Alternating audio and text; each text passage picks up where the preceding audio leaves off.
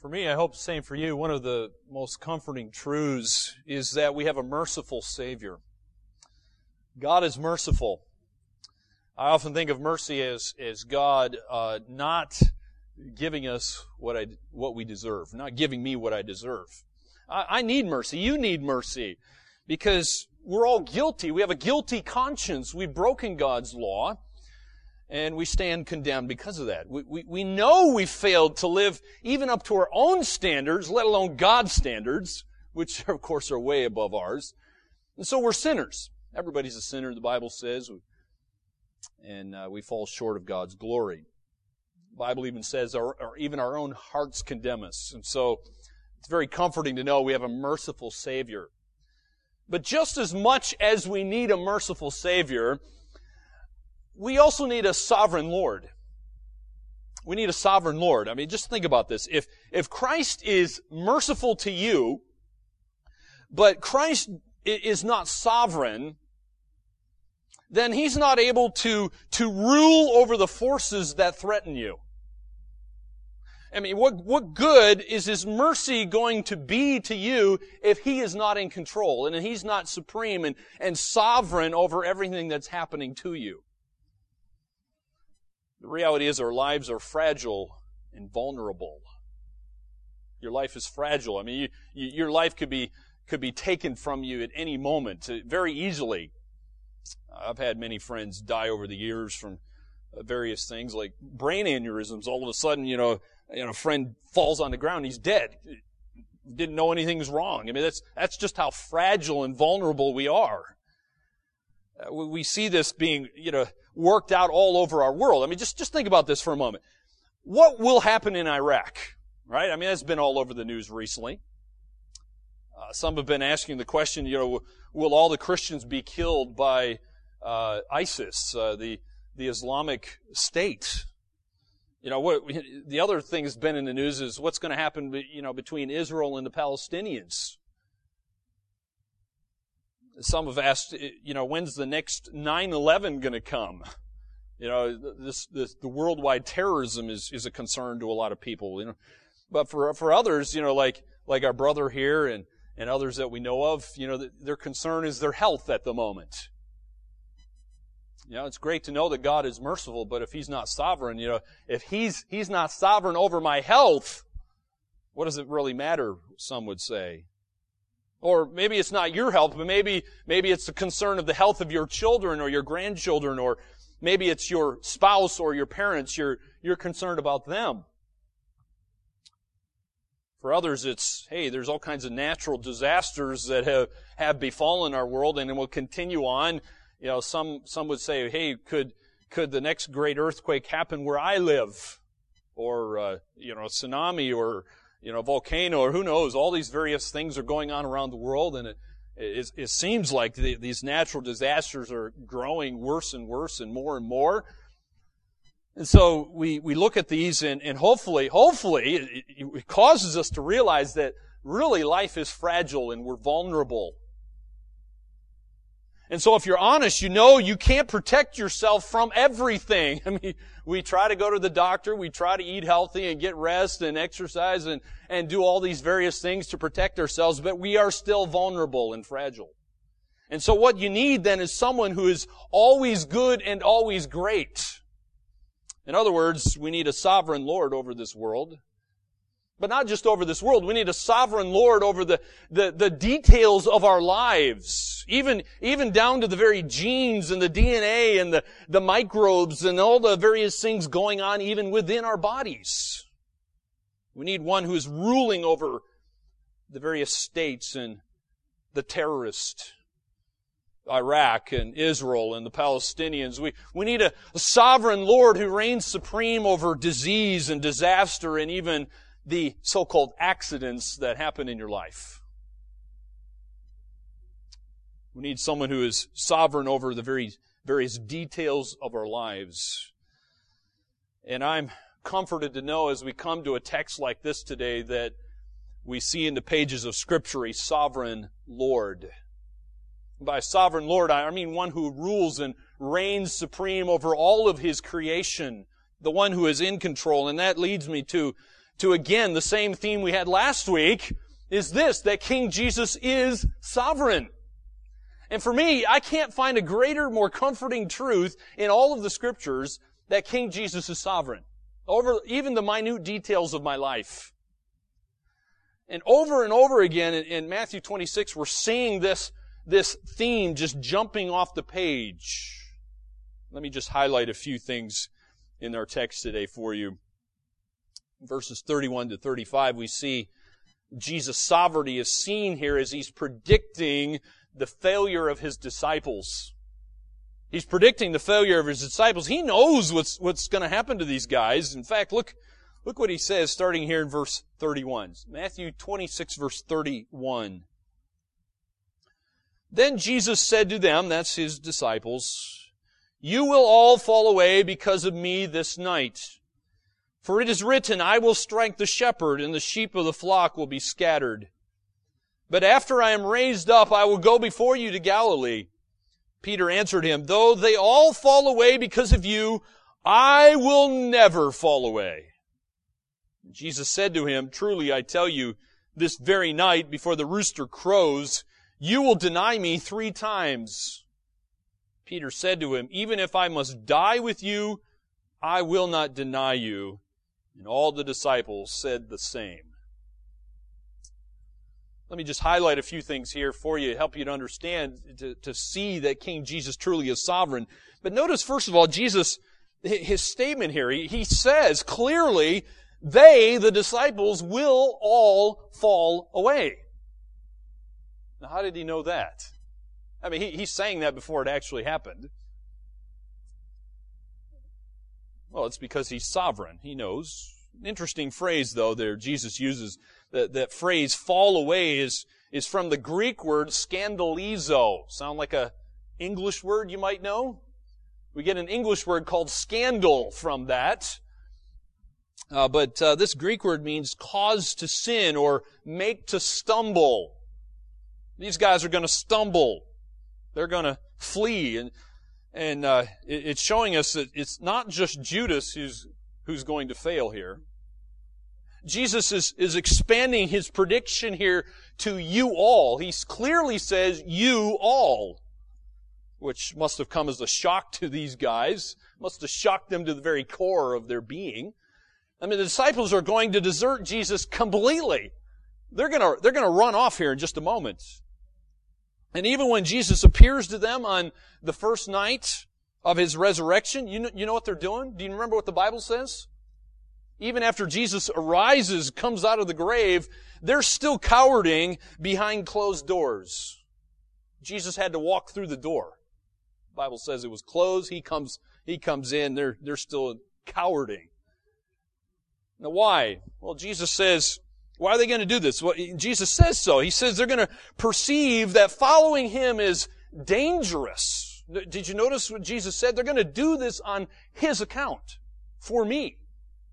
And so they're going to run for their lives because they're going to perceive that following Jesus is dangerous.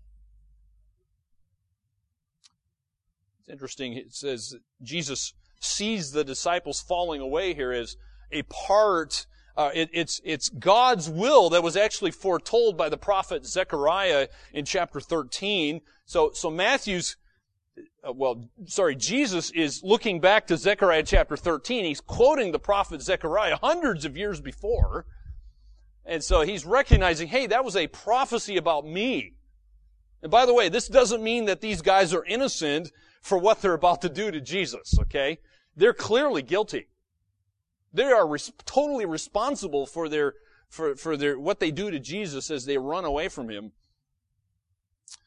But it also means that God has planned for this ahead of time. He talks about it in the Old Testament. He's in sovereign control, even of their future. What's the point of Zechariah, by the way?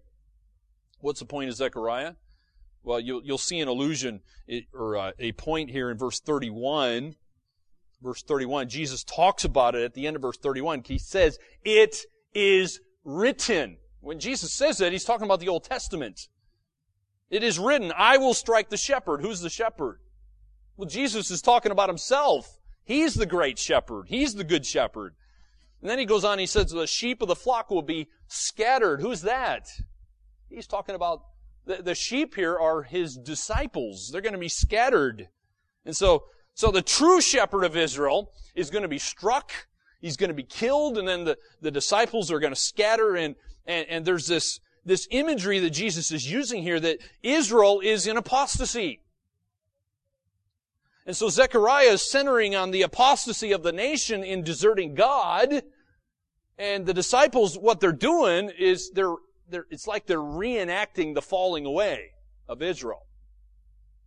Well, that's bad news. So let me give you some good news. In verse 32, Jesus gives a post-resurrection promise. He gives a post-resurrection promise in verse 32. He says, after I'm raised up, I'm going to go before you to Galilee. Some good news for, after he's just said you're going to fall away. He's saying he's going to reunite with them in Galilee. Remember, Galilee's up in the north, the northern regions of Israel. There, they're going to find forgiveness. Yes, you guys are going to fall away, but I'm going to forgive you. We're going to be reunited, and you'll be reinstated. So therefore, Galilee's, think of it this way, it's a place of revelation where Jesus is going to meet with his disciples. He's going to give them victory over their failures. And in fact, that's the way Matthew ends.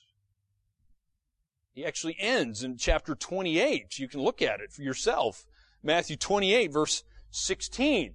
Jesus knows what he's talking about here. See, look at Matthew 28:16. Now the 11 disciples went to Galilee, to the mountain which Jesus had directed them.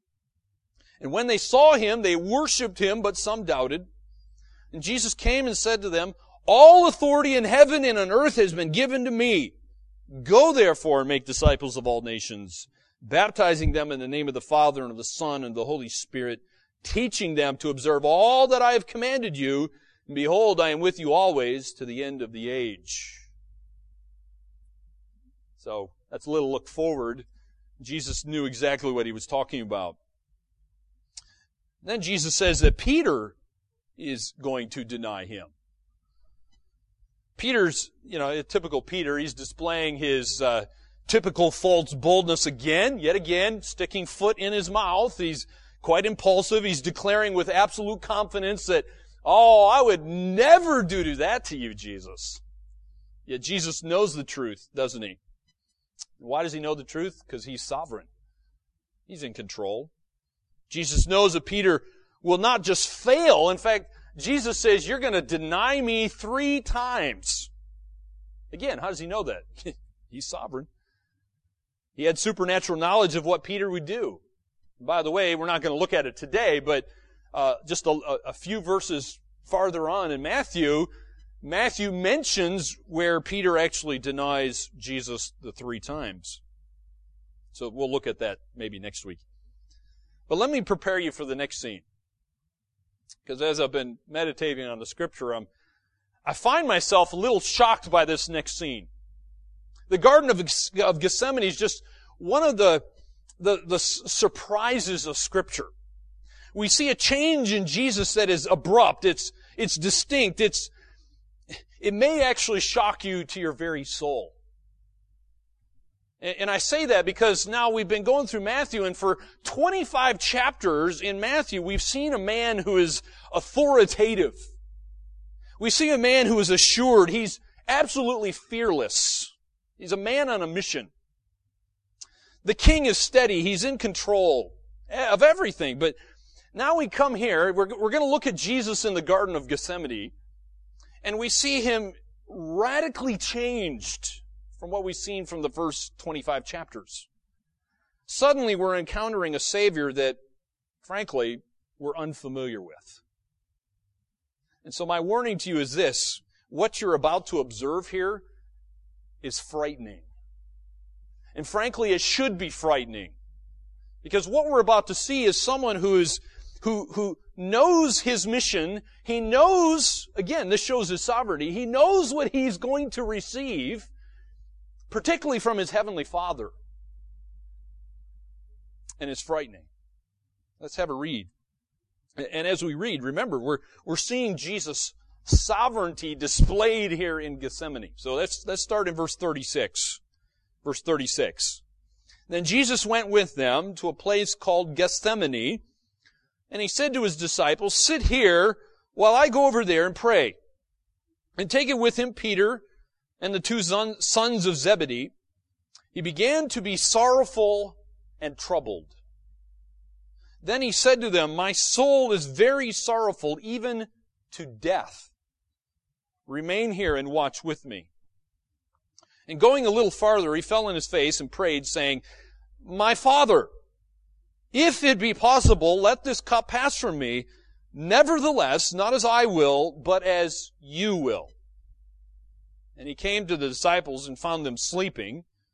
And he said to Peter, "So could you not watch with me 1 hour? Watch and pray that you may not enter into temptation. The spirit indeed is willing, but the flesh is weak." Again, for the second time, he went away and prayed, "My Father, if this cannot pass unless I drink it, your will be done." And again he came and found them sleeping, for their eyes were heavy. So leaving them again, he went away and prayed for the third time, saying the same words again. Then he came to the disciples and said to them, "Sleep and take your rest later on. See, the hour is at hand, and the Son of Man is betrayed into the hands of sinners. Rise, let us be going. See, my betrayer is at hand." I hope you can just see Jesus' sovereignty jumping off the page here. There's 3 different prayers and interactions with the disciples we want to take a look at here. You'll see I've given you a little map on the screen here. Hopefully you can see that good enough. You'll know where the Garden of Gethsemane is. And so Jesus has taken his disciples here to this garden. The Bible says Jesus took his disciples out one of those eastern gates, and he went to this olive grove that was on the Mount of Olives to the east of Jerusalem. This, as far as we know, was probably an olive orchard owned by some wealthy supporter who allowed Jesus to use it. According to John says that Judas knew of this place, and he knew it because Jesus often met there with his disciples. Luke says that Jesus and the others spent the nights there during the Passion Week. So if you look at verse 37 in your Bible, we see the depth of Jesus' emotions. He's kind of kept these things under wraps, hasn't he, throughout the book of Matthew? He's kept them under control until now, and it's like he's unloading this emotion. He knows that what his destiny is. He's come for this very purpose. And it even says it in Matthew chapter 1, right? He came to save his people from their sins. Matthew 1:21. He knew that before he even came. We're seeing the God-man, the one who is God and man, 2 natures in one person forever. And we see, one of the things we see here is his humanity, don't we? His emotions are coming out. He's feeling this dread. This dread's just overwhelming him, like a heavy blanket that's just crushing him. By the way, it needs to be noted here that the anguish that Jesus is feeling has really nothing to do with the suffering of the death. The physical death that he's about to suffer is not that's not why he's feeling this anguish. He knows he's going to bear the sins of humanity, and as a result of this, he's going to be separated from his heavenly Father, and that's what's really bothering him. And so in this text, there's 2 particular words that are showing the horror that Jesus feels here. Have a look at this. The word sorrowful. It means a state of sadness. A deep state of sadness. That's what Jesus has entered into here. The word troubled means to be full of heaviness. In fact, as I was studying this particular word here for troubled is the worst Greek word for depression. The Greeks had 3 words for depression, and this is the worst out of all 3 of them. So Jesus has entered into serious, critical depression as a result of what he's what he's going to experience from his separation from his Father as he bears the sin of the world. And in verse 38, Jesus becomes the righteous sufferer of the Psalms. And you'll see in verse 38 there, it's like an allusion to Psalm 42 and 43, where it says, "Why are you cast down, O my soul?" By the way, what's the solution in Psalm 42 and 43? The psalmist says, "Hope in God." The psalmist preaches the gospel to himself. So both of those psalms, by the way, were reflecting trust in God during times of great affliction. Yet Jesus intensifies the psalmist's distress here. He says this anguish, this affliction's to the point of death. You say, well, what does he mean by that? Well, Jesus is saying it feels as if he's going to die. You ever felt that way? You ever literally felt like you're going to die? That's the way Jesus is feeling here, which is, by the way, another one of the Gospels says Jesus was sweating like great drops of blood. Serious anguish going on. And so, that statement there is showing great intensity of grief. And that's why he's feeling this way. So, anyway, in the midst of this ordeal, notice Jesus says he wants his friends to be with him. He's asking the three disciples here to remain with him. Of course, that's Peter, James, and John. Jesus commands them to watch. That was a command. He's not asking them, by the way, hey, would you guys protect me while I go over here and pray? No, that's not the point. He's asking them to bear with him in prayer. Now, there's great significance. We could certainly make some implication there from Jesus' statements, showing the importance of prayer, showing the importance of community. Even the God-man is asking for other people to bear his burdens with him. And if the God-man asks that, how much more important then is it for you and me that we bear one another's burdens and pray for one another in this life? We need community. It's not healthy for Christians to be isolated throughout the week, right? If you just come on a Sunday or a Thursday, meet with Christians on a Sunday or Thursday, and that's it, and then you're isolated from Christians the rest of the week, that's an unhealthy situation. Even Jesus, the God-man, knew that he wanted others to be involved in his life. In verse 39, we hear Jesus' prayer. This is interesting. He goes and he removes himself from the three disciples. He just goes a little ways away from them. Why did he do that, by the way? Jesus wanted to be alone with his Father. He was able to commune, perfect fellowship with his Father. His prayer shows the depth of his relationship with his Father. Did you notice he even said, he calls him my Father. That's a title of deep intimacy. It's also interesting what Jesus says when he says, if it be possible. You could say it this way, since it is possible, but my translation says, if it be possible, and it's what it's doing is it's stressing the fact that God could actually do this. He could. But the end of the prayer shows it wasn't God's will. It wasn't God's will for Jesus to do anything other than go to the cross. And some have asked, well, what is this cup that Jesus is talking about here? Well, the cup refers to God's wrath. Jesus had to bear God's wrath on your part. He was your substitutionary atonement. And it's further evidence, by the way, when Jesus, you can just see he's conscious here of this vicarious nature of his death. He knows he's doing it not for his part, but he's doing it on our part. He's bearing God's wrath for sinners. He's not a sinner. So Jesus' deep personal desire is for God to take away the necessity of the sacrifice, if it be possible. But of course it's not. Jesus is the only one.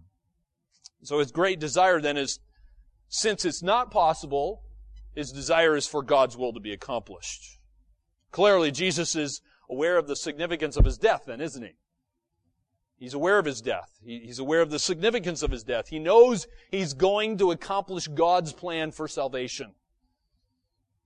Look at verse 40. Because in verse 40, Jesus comes to his disciples, and what are they doing? Are they doing what he wanted them to do? No, of course not. What are they doing? They're sleeping. Can't blame them, really. They're tired. It's late at night. It's dark. He told them to maintain this prayer vigilance with him, but they're not doing that. So when he returns, they're doing the exactly opposite then, aren't they? Clearly, Jesus, he says, he's viewing them as spiritually weak. And so in verse 41, Jesus commands them again, keep watch and pray. Why? Why would he do that? Well, he says so. Because he says the flesh is weak. Your flesh is weak. Their flesh is weak. My flesh is weak. So we need God's enabling then, don't we? We need His grace. They needed that because their flesh was weak. In other words, they're lacking the personal strength to do what Jesus actually commanded them to do. And you know what? You and I are no different. We lack the strength to do what God wants us to do as well. We need to recognize that our flesh is weak. We need to pray. We need God's grace to accomplish His commands. Well, in verses 42 and 43, we see this second prayer, which some, if you're not looking and observing carefully, you might say, well, in verse 42, that's the same thing he just prayed in the first prayer. Well, it's not. Have a look at this. It's not exactly the same. Very, very similar. He's kind of restating his first prayer, but there's a very significant shift in his second prayer. We see Jesus coming to grips with his Father's will. He knows there is no other way. This is what he has to do. And so instead, what he does here, instead of kind of stating it, instead of the positive statement, he states it negatively. If you look at verse 42, Jesus says, if this cannot pass. If this cannot pass. So clearly Jesus is recognizing the fact, hey, I'm going to suffer. I'm going to suffer my Father's wrath. That's what propitiation means. He's the sponge, if you will, of the Father's wrath. I'm going to bear my Father's wrath. I'm going to absorb it. He knows that. And so his only request then is, your will be done. If you look at verse 43, apparently Jesus, again, he goes, he wakes up the disciples, they've fallen asleep again. Luke explains why they've fallen asleep, by the way. Matthew doesn't dig too much into this, but Luke says they were exhausted from sorrow. Apparently they began to realize the importance of what Jesus had been telling them. It's starting to sink in. And so they were probably weeping, according to Luke's words. And so if you've ever wept for a while, you know it's just exhausting, especially when it's late at night. And so they fell asleep with exhaustion, apparently. But then there's a third prayer mentioned starting in verse 44. Verse 44 contains the word again, at least in my translation, it says again. And that's showing there's a third occasion, a third prayer, a third time where Jesus is interacting with his disciples. And again, he's kind of repeating similar concepts. And this is significant, by the way, because you have to understand something. In the ancient world, when you said or did something 3 times, it was showing that it was exceptional. It was showing that this was ultimate. I'll give you an example. In the Bible, it talks about that God is holy, holy, holy. You know why it says that? It's because God is ultimate holiness. God is exceptional holiness. There's nobody that even comes close to God's equal when it comes to being holy. He's totally unique from His creation. And so in the ancient world, this meant something was ultimate. It was exceptional. So we have an example here where something's kind of repeated 3 times. What is this showing us? The point is this, that Jesus is becoming the ultimate model here for persevering prayer. And so when Jesus comes back to His disciples, He's disappointed and rebukes them. Why does He do that? Well, the disciples don't understand what's about to happen. Their flesh is weak. They don't fully understand. And so Jesus rebukes them. Verse 45 shows Jesus' destiny, by the way. It's arrived. It's finally here. It's finally here. It's beginning at this point. Jesus knows he's about to go off and meet his destiny. He knows, because he even uses the words, the hour. Did you see that? He says that. The hour, and that means his time of destiny. The hour has begun. Jesus is soon to become the atoning sacrifice for mankind. He knows it. And so since the time has come for Jesus to meet his destiny, what does he do? Walks up to his disciples, wakes them up. He says, guys, let's go meet Judas. Well, he doesn't say Judas. What does he say? Let's go meet my betrayer. He knows his betrayer is coming. How does he know that? Because, again, Jesus is sovereign. He knows what's going on. So we see King Jesus in total control of this event. There's other people who think they're in control, but not really. Jesus is in control. So let's have a look at this. We'll see that Jesus is sovereign, and we see this in his arrest. Look at verse 47. Look at verse 47. While he was still speaking, he's speaking to his disciples. Here comes Judas. Judas came. He's one of the 12. With him a great crowd with swords and clubs from the chief priests and the elders of the people. Now the betrayer had given them a sign, saying, "The one I will kiss is the man. Seize him." And he came up to Jesus at once and said, "Greetings, Rabbi." And he kissed him. Jesus said to him, "Friend, do what you came to do." Then they came up and laid hands on Jesus and seized him. And behold, one of those who were with Jesus stretched out his hand and drew his sword and struck the servant of the high priest and cut off his ear. Then Jesus said to him, "Put your sword back into its place, for all who take the sword will perish by the sword. Do you think I cannot appeal to my Father, and he will at once send me more than 12 legions of angels? But how then should the Scriptures be fulfilled that it must be so?" At that hour Jesus said to the crowds, "Have you come out as against a robber with swords and clubs to capture me? Day after day I sat in the temple teaching, and you did not seize me. But all this has taken place that the Scriptures of the prophets might be fulfilled." Then all the disciples left him and fled. So we see Jesus' words being fulfilled there in verse 56. Jesus' sovereignty is again seen in his arrests. And we see, first of all, that Jesus allows Judas to come and betray him. And I purposely use the word allow there because Jesus is in control. He could have stopped this. He said so. If he wanted, I could have stopped this. It's interesting, the crowd coming to arrest Jesus, they were sent by the Jewish high council, the religious leaders, the Sanhedrin. By the way, this would have consisted of the temple guards along with the police. Notice it even says they're coming with swords and clubs. They're ready for trouble if there is any. John tells us there was a company of Roman soldiers that was also accompanying them. They're coming along to make sure that no riot's going to break out, that things are dealt with peacefully. Verse 48 says, Judas had given them a sign.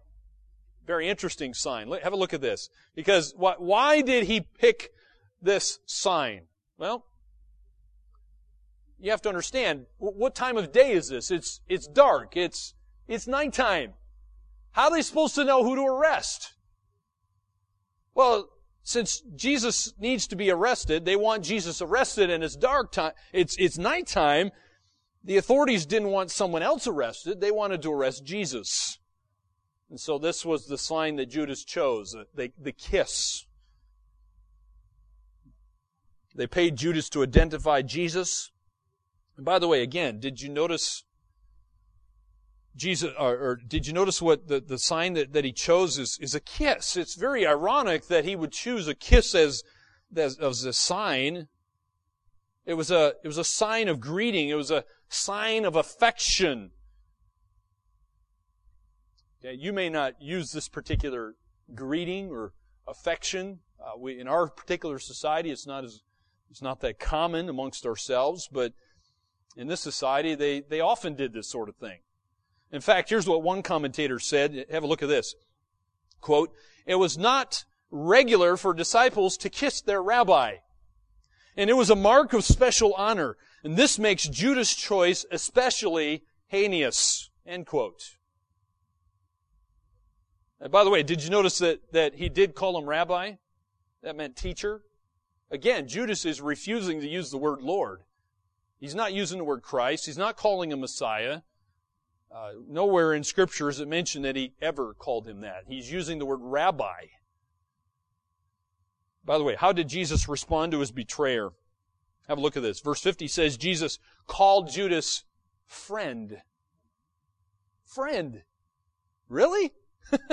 I mean, that word means that Judas is his companion. Judas is his comrade.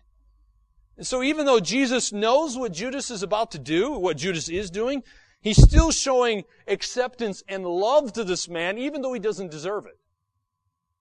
So again, we see that Jesus knows what's happening. He has full knowledge of Judas' mission and purpose. And we know that because King Jesus is sovereign. Well then, Peter, again, he doesn't stick his foot in his mouth so much, but he does use his hand. Verse 51, Matthew doesn't actually mention Peter's name. It doesn't tell us who this guy is with the sword. John tells us, though, that it's Peter. John tells us it's Peter, I would have to guess it was a fisherman and not a trained soldier doing this, because notice what happens with the sword. The guy doesn't actually get killed, does he? It was really a bad shot. I mean, he cuts the guy's ear off. He may have been aiming for his head or his neck or something, but he misses, he chops his ear off. You can tell Peter was a fisherman. But what is Peter thinking here anyway? We got this huge mob coming against them, and the Bible says they only had 2 swords amongst them. That's it. Just 2 swords. Nothing else. You got trained Roman soldiers. You got the temple guard and the police. They're all coming, and Peter takes out his sword. What are you thinking, Peter? Kind of funny when you think about it. Well, my conjecture is in agreement with this particular commentator. Have a look at this. I quote, "Peter was thinking of Jesus as the conquering Messiah and believed that he swung the sword, the 12 legions of angels were going to appear and inaugurate the final battle." End quote. Well, that's Peter's response. What was Jesus' response? Well, you have to understand, how did Roman soldiers typically react to violence, to people who would take out swords and attack someone else? Well, Rome was notorious for cutting down any resistance. And so Jesus, what does he do here? Again, he shows his full, total rule and control of the situation. He acts immediately before the soldiers retaliate against Peter. What does Jesus do? He does 2 things. He acts and he talks. Luke tells us that Jesus heals the man's ear. Matthew doesn't say that. So can't you just picture Jesus picking the guy's ear off the ground, sticking it back on the guy? It's like, wow. That would have been cool to see. Matthew tells us that in just 1 sentence here, Jesus has diffused a very dangerous situation. Could have been very easy for all of them to be wiped out right there and then. But if that had happened, that wouldn't have fulfilled the mission then, would it? And so again, Jesus takes control, shows his sovereignty over Rome and the temple police. So in 3 verses here, Jesus gives us 3 good reasons against violence. Let me just highlight them for you. In verse 52, we see that violence actually destroys those who employ it. Those who use violence are destroyed by it. That's Jesus' point in verse 52. So violence is not very helpful. And in verse 53, we see that God is able to protect. Do you believe that God is sovereign? Do you really believe that? If you believe that, then you're not going to show violence to your oppressors, to your persecutors, if you really believe that God is able to protect. And then in verse 54, at least in this case, we see Jesus recognizes his Father's will, at least for him, includes suffering.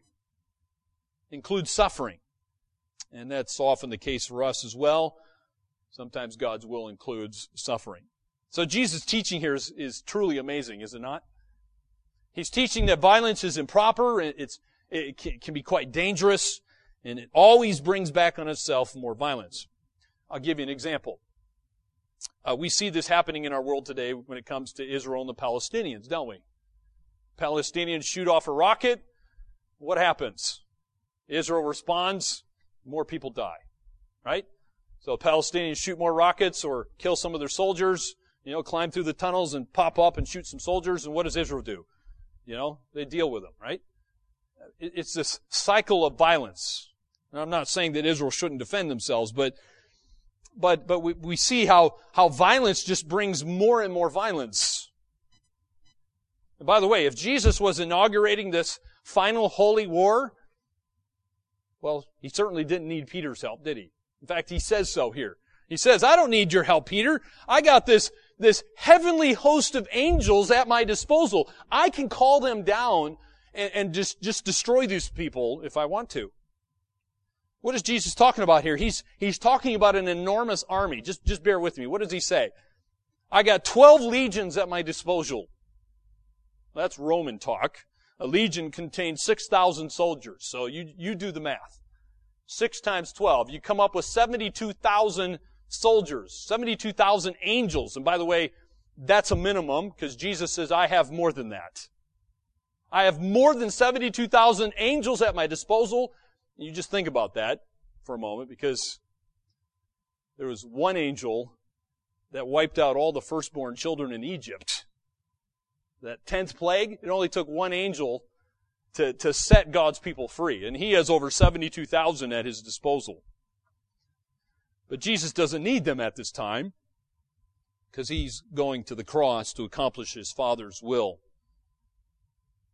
He knows he's going to become the sacrifice for sin. So even though he could have called the angels, he doesn't. Again, the whole emphasis here is on Jesus' sovereignty over the whole situation. And this reminds me of a song I really like. I'll just sing one verse for you. The song is called 10,000 Angels.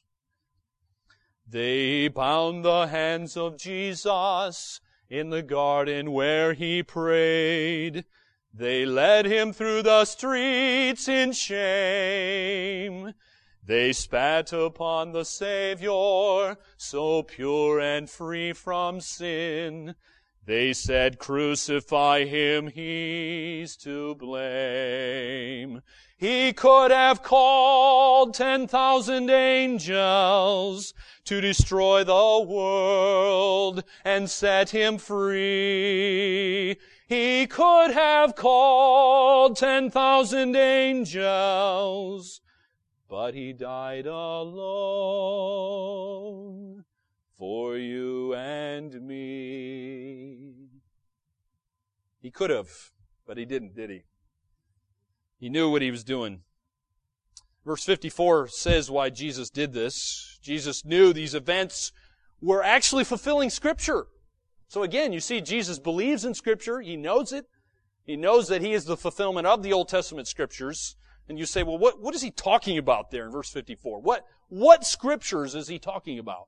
Well, he's talking about those Old Testament texts that speak of the suffering Messiah, the suffering servant. For example, Isaiah chapter 53. Let me just read a few of my favorite verses to you. It's on the screen here. Verse 7 says, he was oppressed, he was afflicted, yet he opened not his mouth, like a lamb that is led to the slaughter, and like a sheep that before its shearers is silent, so he opened not his mouth. By oppression and judgment he was taken away. And as for his generation, who considered that he was cut off out of the land of the living, stricken for the transgression of my people? And they made his grave with the wicked, and with a rich man in his death, although he had done no violence, and there was no deceit in his mouth. Yet it was the will of the Lord to crush him. He has put him to grief. When his soul makes an offering for guilt, he shall see his offspring. He shall prolong his days. The will of the Lord shall prosper in his hand. So we see Jesus fulfilling the Old Testament scriptures like Isaiah chapter 53 that talks of a suffering servant, a suffering Messiah. Well, this text ends with a closing remark from Jesus to the crowds. Very interesting. Why did they not arrest Jesus while he was in the temple? Jesus points that out to them. Hey, you guys, I've been with you in the temple several days now. Why didn't you arrest me there?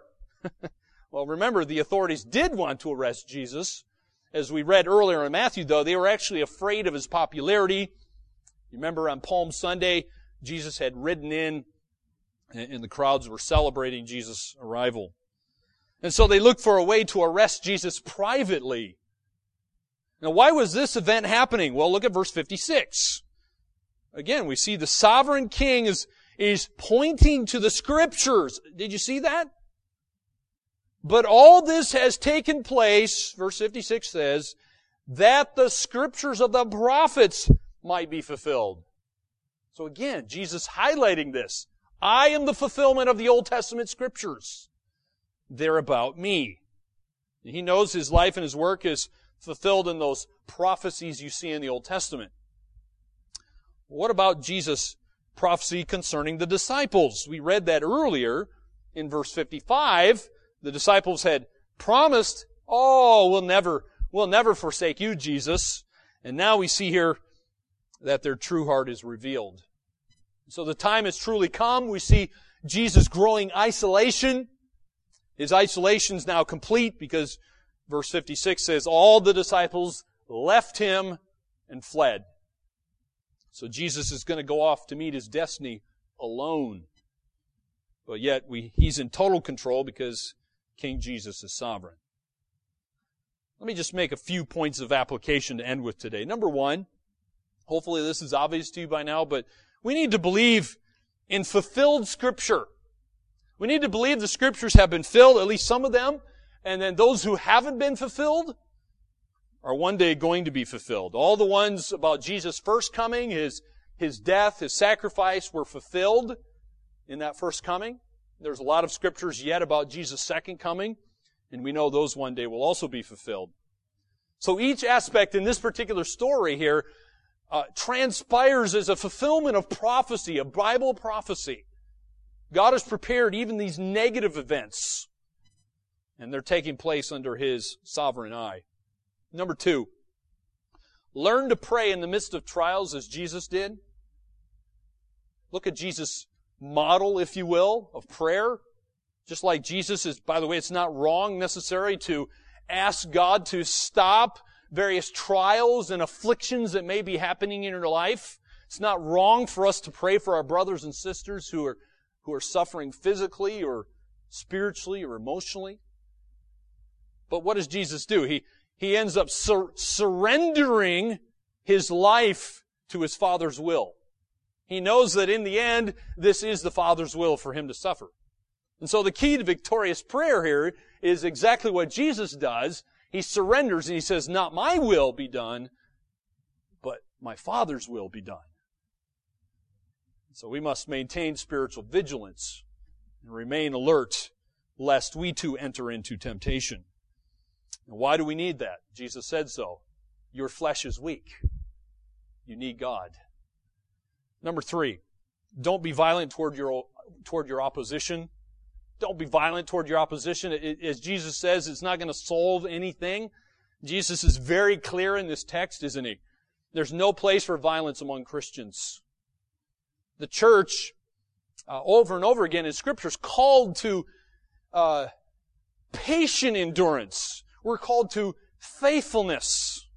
Not using the sword, but to endure. Throughout the history of the church, we see this as well, that God has used Christian love to bring about salvation for unbelievers. It's often been said that the blood of the martyrs is the seed of the church. Even today, there's Muslims, these radical Muslims who are coming to Christ as a result of our brothers and sisters who have been murdered. I want you to listen to what the man with the sword in our text, remember Peter? The man with the sword who chopped off the guy's ear. You know what he said later on? Here's what he says. A quote here from 1 Peter chapter 2, verse 12. He says, "Keep your conduct among Gentiles honorable, so that when they speak against you as evildoers, they may see your good deeds and glorify God on the day of visitation." Last of all, hopefully this is obvious from the text, believe that King Jesus is sovereign. And by sovereign, we need to understand He's in control of your life. Not just the disciples' lives, not just His own life, not just in things regards to the Father's will, but King Jesus is in control of your body, your DNA, your mind, your family, your spouse, your parents, the disasters and the accidents that befall us. King Jesus is in control of all those details. And as we go through life, we can have confidence and assurance, comfort, knowing that there is someone who is in control. Satan's not in control. We're not left to just chance, and so, it's not a flip a coin. No, we can rely upon a sovereign God who reigns supreme over His creation, knowing that He knows what's going on. Even our future is in His hand, in His control. So we need to trust Him and live like He is in control. May God give us the grace to do that.